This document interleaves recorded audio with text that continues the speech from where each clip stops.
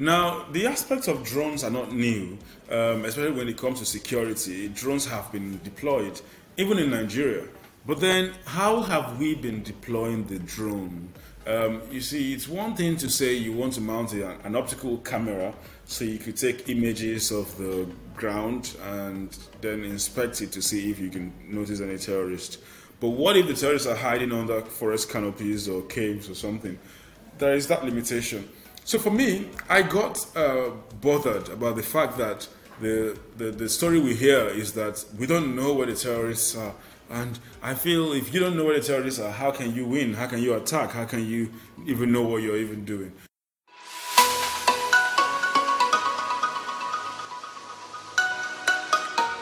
Hello, guys. Welcome to the TechPoint Africa podcast. My name is Bolu, and I'll be your host for today. Today, we'll be talking about something very interesting. We'll be talking about artificial intelligence, robotics, and everything in between. So, what comes to your mind when you hear robotics or artificial intelligence? Well, for me, what comes to my mind is the movies, iRobot, Terminator. Well, we all know those are just movies, but they are not so far off, or are they? Well, we have someone in the studio. Well, not in the studio. He's joining us virtually from Ibadan, Oyo State, Nigeria. And he's Dr. Ayola Olushola. He's the CEO and lead researcher at RAIN. RAIN is an AI and robotics firm in Ibadan, Oyo State, Nigeria. And he'll be telling us one or two things about AI robotics, if it's a myth, if the things we're seeing in the movies, or if some of those things are actually possible. You really want to stick to the end of this interview. Hello, Dr. Ayala. How are you doing? Hello, Bolu. I'm fine. Thank you for having me. It's a pleasure to be here. Yes, yeah, it's a pleasure to really have you on. Yeah, so anyone that is interested in AI, robotics, or any form of emerging tech, must have heard you or seen some of the things that you've done. And for me, the one that sticks out for me the most was a drone that could detect carbon emissions. And you said, you designed something like that, and you said we could actually use it to fish out terrorist groups in their hideouts. And I was like, interesting. Yeah, but before we really delve into that, let's know you a little bit more. Let's hear more about your journey with artificial intelligence and robotics. Thank you very much. I started off as a bachelor's degree, well, as an undergraduate at the University of Ibadan, studying for electrical and electronic engineering degree. And I focused very well on my studies so I could get a first class. Now, when I got a first class, I gained a federal government scholarship through NITDA to study for my master's. And I did that in the area of advanced control and systems engineering at the University of Manchester in UK. Again, I was able to focus again very well on my studies, so I got a scholarship by the United Kingdom's government for my PhD in robotics for extreme environment, which I did. And this time around, I was able to focus in the area of robotics squarely, but also in the area of nuclear decommissioning, the challenges in the nuclear field. I was able to look into how they could get better results, more efficiency with less resources. And that's what AI is all about, trying to make the best of every little resources you can get. And my postdoctoral research experience was also in that area of robotics, but this time around, hands-on, building actual robots for use in the nuclear field. And all of this put together, reinforced my learning and made me a better person. And since then, I've come to realize that there are actually very many areas of application of AI in the healthcare, agriculture, fintech, medical care, in so many ways. And for me, it's an interesting field because there is never a boring game. There's never a boring time. It's always something innovative or so to do, and that's how it's been for me so far. Thank you. Interesting, really interesting. Wow. So let's now move to, you've actually done a lot, from building actual robots that could be used in the military field, so many things.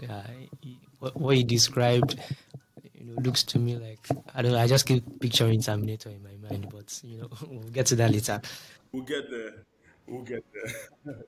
So yeah, so So I started, by telling you about one of the things you spoke about that really stuck out to me, which was the drone that could detect carbon emissions, and it was really interesting to hear about that. And I just want to know, how possible is this? Could we actually have a drone that could fish out terrorists where they are, by detecting carbon emissions? How exactly would? Okay, thank you. Now, the aspects of drones are not new, especially when it comes to security. Drones have been deployed, even in Nigeria. But then, how have we been deploying the drone? You see, it's one thing to say you want to mount an optical camera so you could take images of the ground and then inspect it to see if you can notice any terrorist. But what if the terrorists are hiding under forest canopies or caves or something? There is that limitation. So for me, I got bothered about the fact that the story we hear is that we don't know where the terrorists are.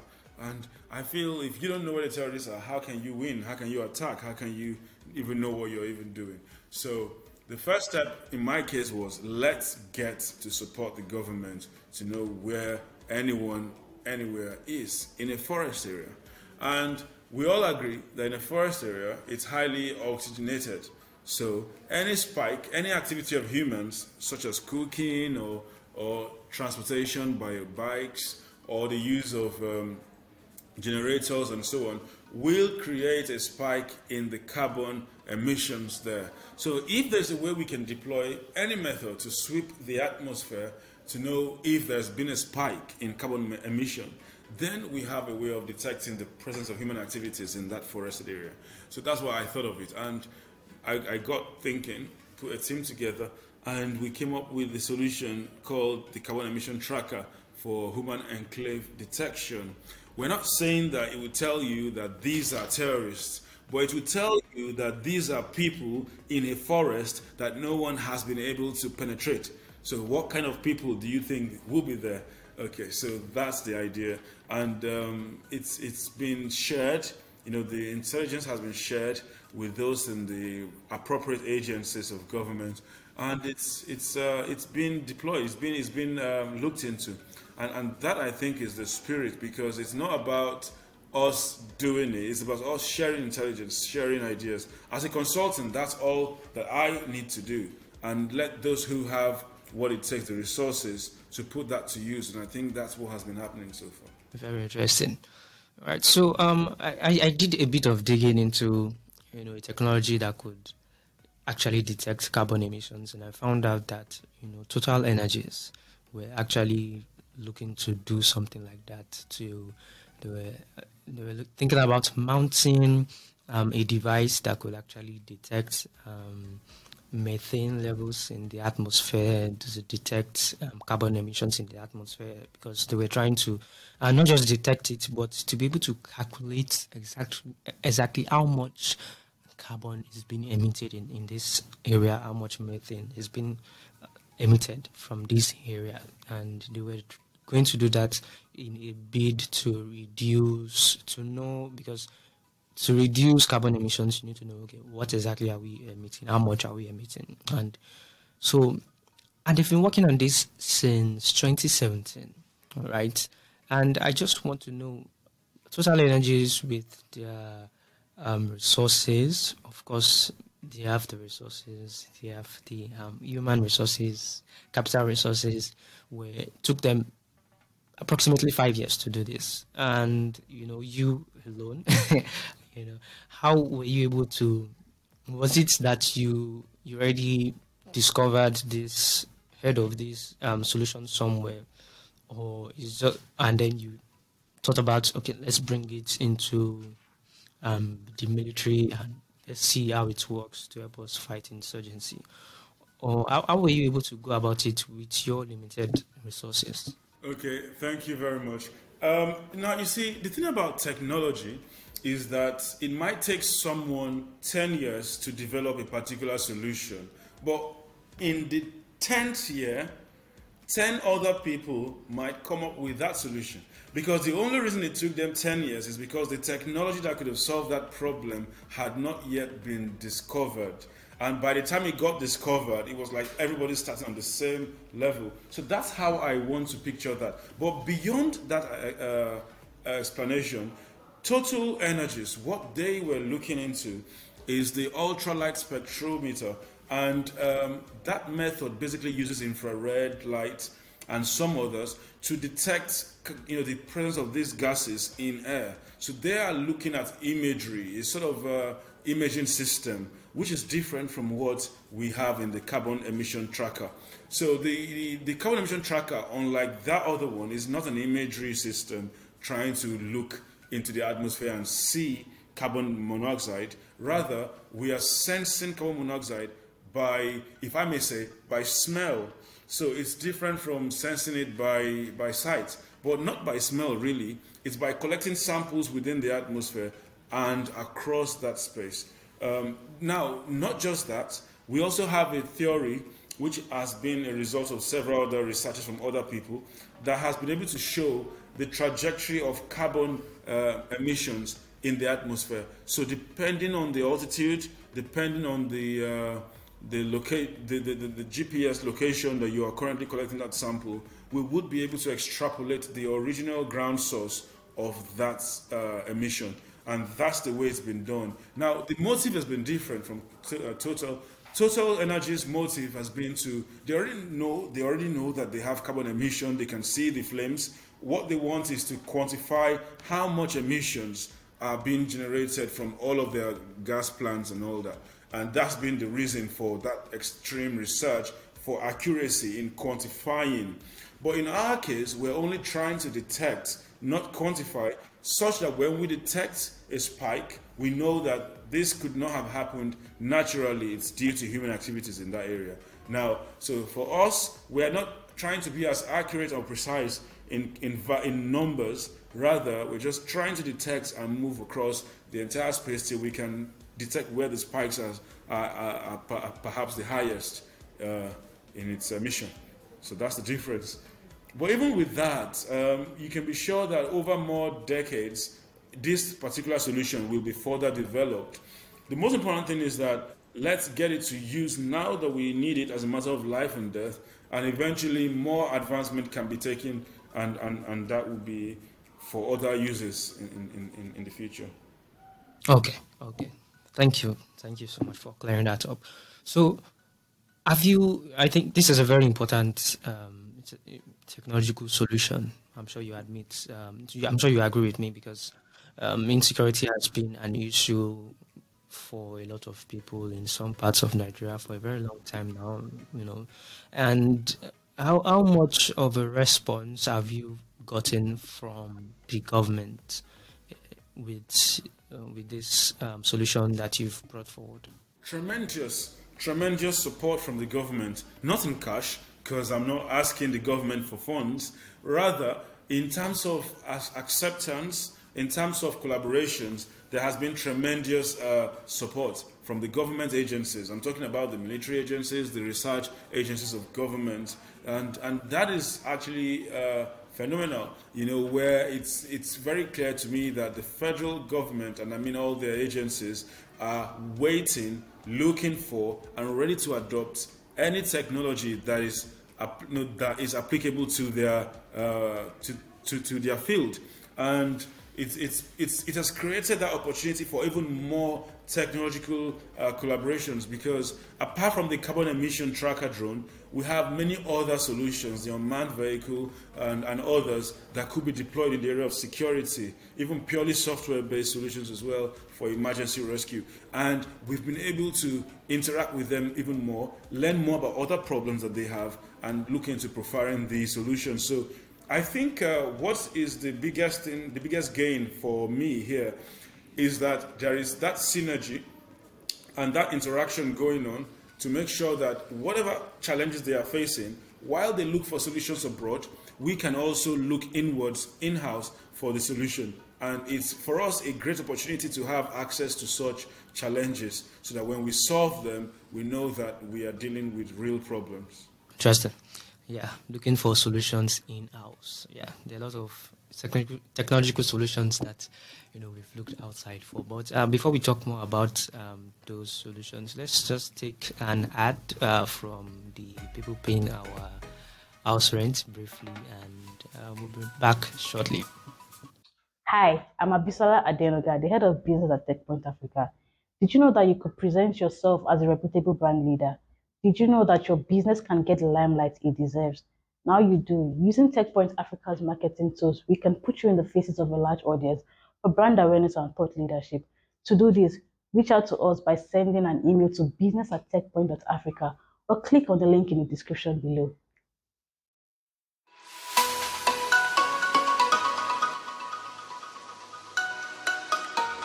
Okay, welcome back to the Tech Points Africa podcast. Yes, I've been having a very interesting conversation with Dr. Olushola Ayola, the founder and lead researcher at RAIN, and he has, been telling me about some really interesting things, the interesting collaborations with the Nigerian military, and a kind of drone that can actually help us detect terrorists activities by detecting carbon emission levels at any location.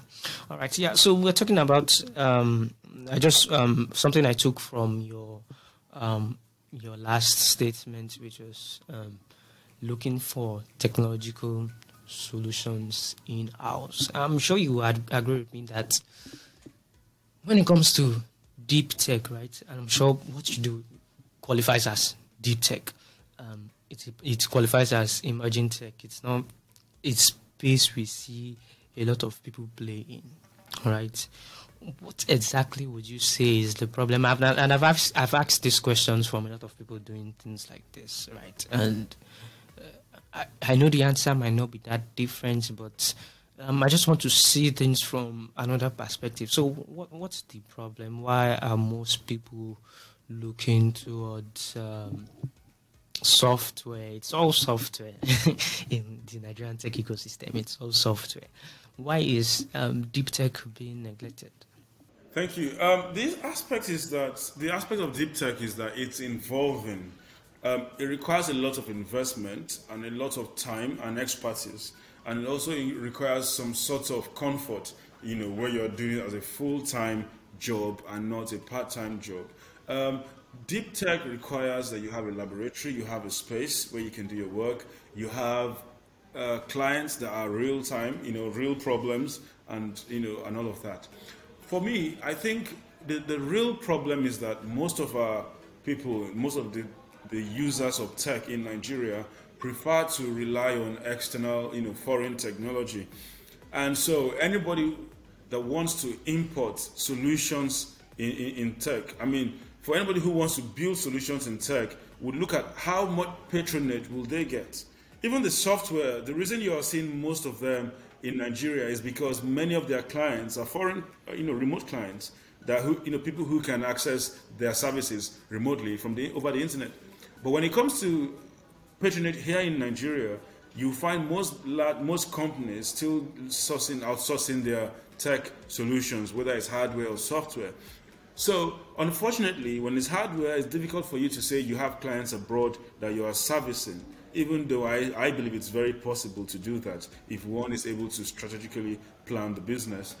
So I think that's the major challenge. And the solution is going to be for government to make a deliberate effort, which is expected of government through the startup bill, to enhance local production or ensure that most companies in Nigeria patronize local or indigenous tech solutions. And it must also start from the government. The government has to make sure that, for example, hospitals are digitized, just like how they've made the broadcasting corporations to be digitized as well. And then ensure that the technology is homegrown, and all of that. I think we have the capacity here in Nigeria. We just need the drive and the determination to put all of these resources to use. Take, for example, we have the Space Research Development Agency, NASDA, and they have access to space satellite data.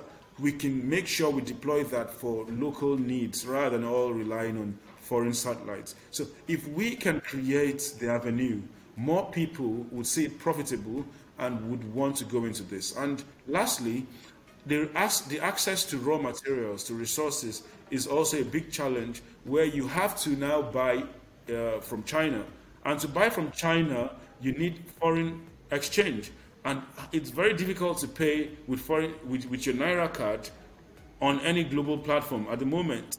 It's a big challenge. So I think all of these things put together are the real challenges, but it starts with getting that determination right.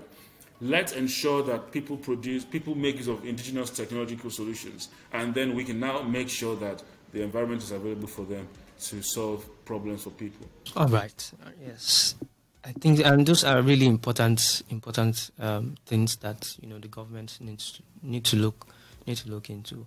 And my next question now is, it's still a bit on what we just said, but okay, yes, the government has a lot to do, and it's obvious. But regarding individuals, right, in the software space that we have already now, we have a lot of tech companies popping up every day, raising money, doing a lot of things. And like you rightly said, right, it's all a matter of, profitability and things like that. And, hardware requires a lot of funding. But would you agree with me and say some of the biggest problems are the problems that only deep tech can solve? Because I was thinking about it and I was like, all right, yes, you've created a platform for people to collect payments online, but some of the most pressing needs of Nigeria or even Africa generally are people even getting access to healthcare, for example, people getting access to food, making sure there's enough food, because you can't create an app for people to pay online with if those people are not even healthy in the first place. So is there anything that people that are already in the space, right, in the tech space already, people that are already building all these amazing apps that we already have, software applications, is there any role for them to play in making sure that the tech that I think, in my opinion, you might tell me if I'm wrong, that I think, in my opinion, matters the most? Is there anything they can do besides just, the government doing something? Yes, there is, and there are things they can do. As players in the field, they understand the space very well, and they understand the pain that we face. So I think players in this field, those who are already into software technology, can actually decide. Okay, it has to be a deliberate decision to move into hardware. When I came to Nigeria to set up Rain, I deliberately did it to be hardware first, not software. Because I know that in Nigeria we have so many software developers who don't even need an office. They can be with their laptop in their homes and they can deploy, they can solve, they can create for you any app, website, web app, or anything. And that's how it is. But I deliberately wanted a hardware environment where I can drill, I can weld, I can, beat into shape, fabricate parts, program it, wire it, and stuff like that. And I deliberately set up this center. So that means that anybody who is into tech already should please realize that there is need to build the hardware. Otherwise, there will be no hardware for you to upload your software into when the time comes. Because look at when COVID happened, it was impossible to order for anything from China. And software alone would not do the job of the defibrillator. There was need for that hardware. So if they can come together, if at all they have to, and set up a sort of workspace. Makerspace already exists, but something that is for manufacturing or for fabricating, so that they can build solutions. For example, as simple as the device used for checking your temperature, the remote temperature sensor device, as simple as that is, we need a lot of skills into that. Plastic molding or injection molding, of course the aspect of wiring, microchipping, and so on. So all of these things must be in the same space. If possible, we need investors, giant investors. I'm talking about the big techies now, to ensure that this is available. We can't continue to depend on foreign solutions. But the main fear for many people is that they believe that hardware is very expensive. But I do not have that. I don't share that opinion, because it's only expensive when it's not your field, when you don't have the knowledge of how to optimize resources. But when you're a hardware person already, you don't have to start by spending millions and billions of naira for everything. You just need to get the things that are needed at that point. And with time, as patronage increases, the size of the business would also increase. But it's only someone that knows about it, someone who has the training, who has the hardware knowledge, that will be able to start small. If it's just an investor wanting to fund an idea, it will seem like a lot of money just to build that. Someone can even start with just battery technology, as simple as packaging batteries. And over time, you can build the circuit that regulates the charging and so on. I think we can go there if at all people are ready. Okay. Yeah. So I'm going to disagree a bit with you on the fact that you might actually not need that much funding. Like if you, yeah, I think you're trying to say if you start small, if you know about the space, right, you can start small, create something, make money, and then use that, plow back the profits from that. But I think it doesn't that depend? Doesn't it depend on the space you want to play in? Because you mentioned something about space, satellites, and things like that. I think for such a space, you actually need a lot of funding, and whoever is funding you is not somebody who is looking to get returns in a short period of time. Whoever is funding you must be ready to go the long haul. So don't you think there are some space in hardware where you will need constant funding for a very long time before you can even come up with a prototype? Because I've heard some people in hardware make this case, or is it just are they blowing things out of proportion? Yes, they are doing things out of proportion. I'll give you examples. You are right in what you said when you said one should start small and grow. That's it. Because I have seen someone who said he has a solution to perpetual energy generation, that he has a solution that you can generate electricity through gravity or just through a particular engine that will just keep moving and winding and winding.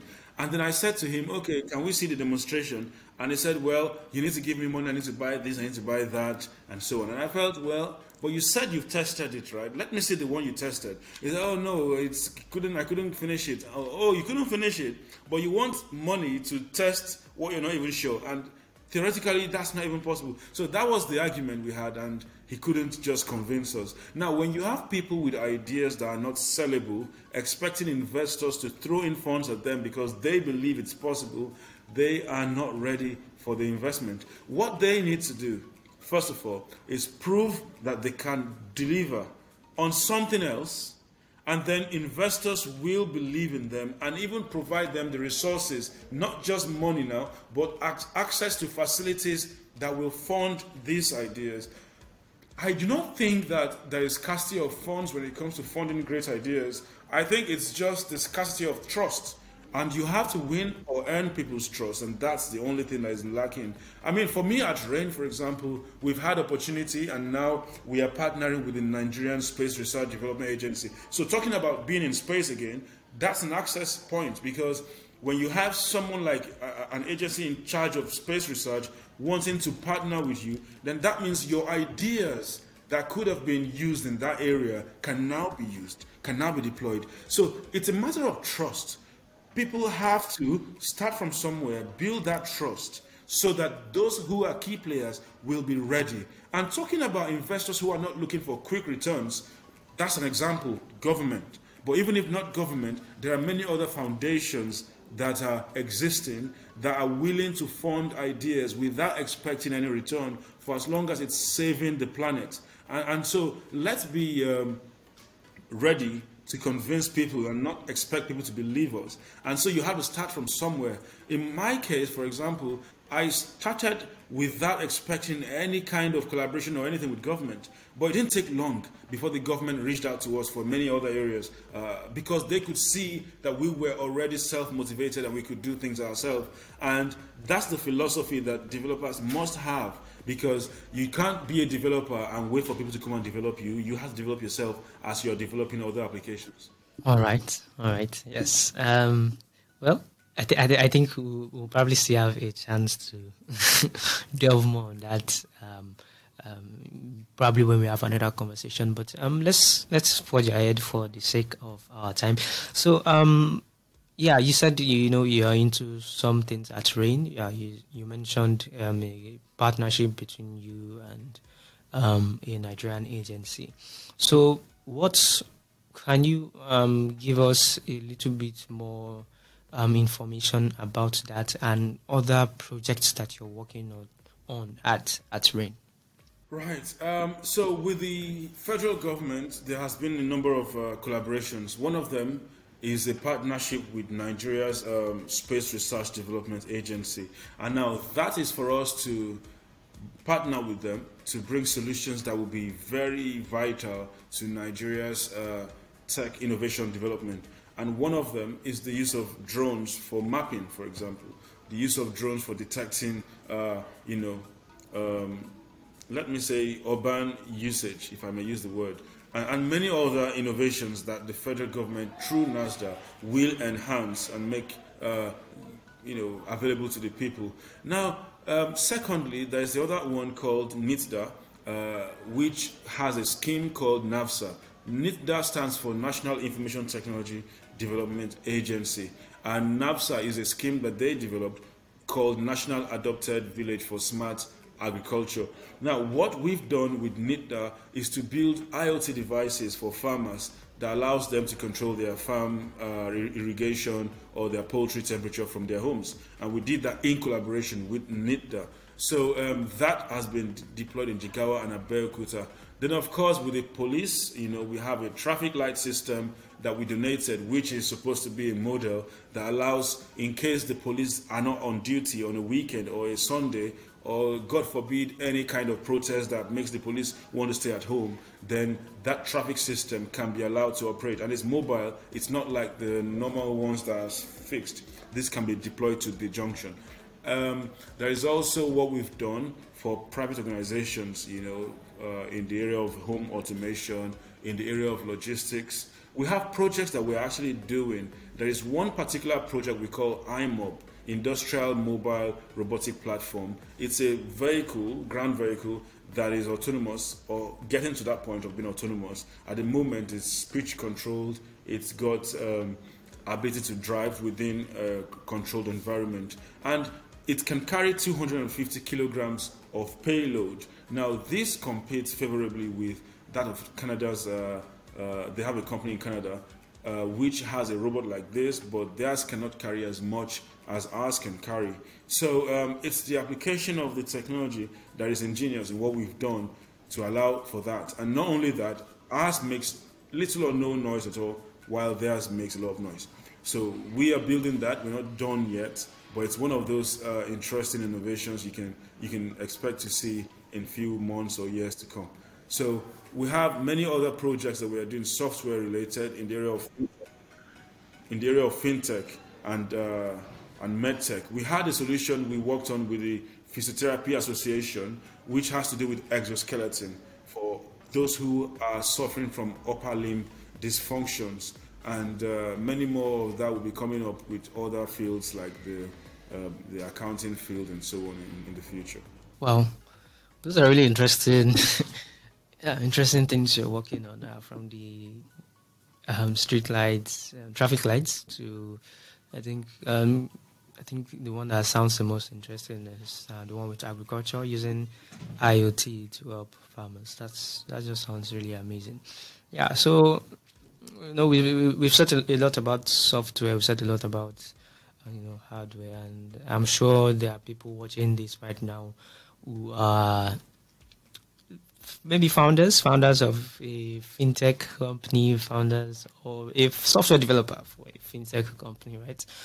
If you guys are listening, yes, you can always pivot into hardware. Yeah, I'm sure Dr. Ayola will be ready to teach you everything that you need to know.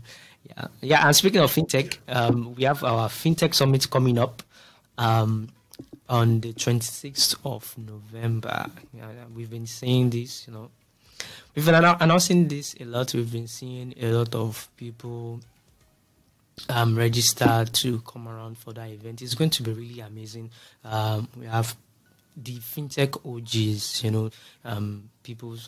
we have someone from OPay coming. We have the co-founder of Piggyverse. They'll be telling you a lot of all the things and the nitty-gritty about fintech. What is it exactly? How do you profit from it? Or you even want to start your own fintech company and you don't really know how to go about it. You don't know the licenses to get. You don't know. You don't even know the first step to take, right? Or you've seen all these investment applications. You don't know how to invest and make money. Just come to the FinTech Summit. To register, just go to fintech.techpoint.africa and you see the registration link right there. Register. It's on the 26th of November and it's going to be amazing. I'm sure you've heard about TechPoint events and I'm sure you know they're always on point. So make sure you come for that event. Yeah. So nice. I've plugged that in shamelessly. So Dr. Ayala, yeah, I think like I said, the agriculture bit of some of the things you said you're working on sounds really interesting. When can we expect to start seeing these things work? When can we expect to start seeing the ones that are more of something that individuals will use? When are we going to see them being distributed to people where they actually make people's lives a lot better? You see, it's actually very possible to do that right away. But then the thing is that it's important for farmers, for example, to come together to have a sort of tech service provider that will collect and then deploy. Now that's because people have said, oh, why can't you make it cheap so that farmers can buy? But I'm like, they don't even need to buy. They can just make a monthly or yearly subscription. But I can't be the one handling that aspect. I have a lot to focus on, you understand? So there could now be a tech service provider that would focus on agric and say to farmers, these are devices I can deploy to you guys. You can use and pay subscription. Now, that's a business waiting to be tapped by anybody that is fast enough, because these are solutions that farmers really need but cannot afford. And it's possible for microfinance banks to also do the same and add it to one of their packages, or insurance companies. There are so many areas that we need to plug. Now, even if it's the use of drones for farms, for spraying pesticides and all that, again, one farmer may not be able to afford that, but a collective resolve of farmers to have a service provider will help get this available to them. Either that or government again can intervene, but it's always better when the people come together to get it for themselves, because they are going to make benefit of it and it will eventually help their production. So that's what I would say, because those solutions are ready, but it's not going to be mass produced until there is an organized market for it. Yeah. Yeah, and that's actually one of those points I was going to raise when you were talking about, needing a lot of money to get into hardware. So, look at, mass producing things like this. It will definitely cost a lot of money, right? Yeah, but But the banks are there to give loans, right? The banks are there to give loans. Investors are really waiting. I have met many investors who are really waiting for anybody that is ready to go into tech business, because there is a huge possibility there. But then they just need someone that can go all the way. Not the kind of tech founder or CEO that will start by paying him or herself salary rather than use the money to create opportunity. So if investors find the right person, then of course the money won't be a problem. Actually, I don't like to see money as a limitation. Honestly, we can do it. People do these things. Great. You see, the difference between the richest people and those who are not is risk. Those who took risk of getting a loan, hoping that they will pay back.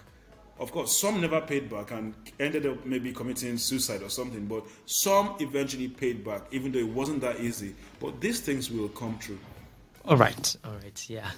Speaking of dreams and speaking of taking risks, we don't have enough people doing these things, right? And I'll probably, close with this question. And I know you are doing something towards training people to get into this space.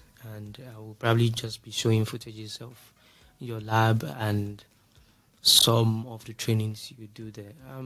How do people become a part of this? How do you, impact some of this knowledge that you have already into anyone that is willing to take that big step into big tech? Okay, so interestingly, there are people who are fresh from high school, and there are those who are done with university, and the undergraduates as well, who realize at some point that, hey, we don't have the practical skills yet, because they're interested, but they don't have the skill. And it's one thing to say, I'm going to sit through some online resources and go through this and become great. But when you know time is of essence, you want to give yourself a deadline, and you want to have that discipline to study, you might look for a place that can train you, that can give you projects, that can keep you working all around the clock. And that's where we come in. So when people come to RAIN, they have 12 months of serious, rigorous work experience, teaching and projects, just to the point where they can finish and say, oh, they have built projects. Because it's not enough to say you know Python programming, yet you haven't built anything. You should be able to say, I've used Python to build a web page, a web app. I've used Python to build a computer vision recognition system or whatever. So the step to take is for people to then resolve that they need that kind of physical, practical training. Then they apply to RAIN once in three tries a year. And then if they get the opportunity to study at RAIN, then they'll be given all they need in a structured way. We have a structured curriculum that takes them either through the curriculum for robotics or through the curriculum for AI machine learning, which is like business intelligence. And that's the way it goes. Awesome. All right. So you heard it from Dr. Ayola Olushola. If you are willing to take that big step into big tech or any kind of tech at all, I'm sure the doors of RAIN Technologies are always open to you. And for everyone watching us, wherever you're watching this on Instagram, YouTube, Twitter, anywhere, please make sure you like, share. If you find anything interesting, just make a comment. Or if there's something that you find uninteresting, if there's a question you have, or there's just something that didn't sit right with you, please just comment, and I'll be sure that I'll attend to them. If it's something beyond me, I'm sure Dr. Ayola will be willing to answer any questions that you might have.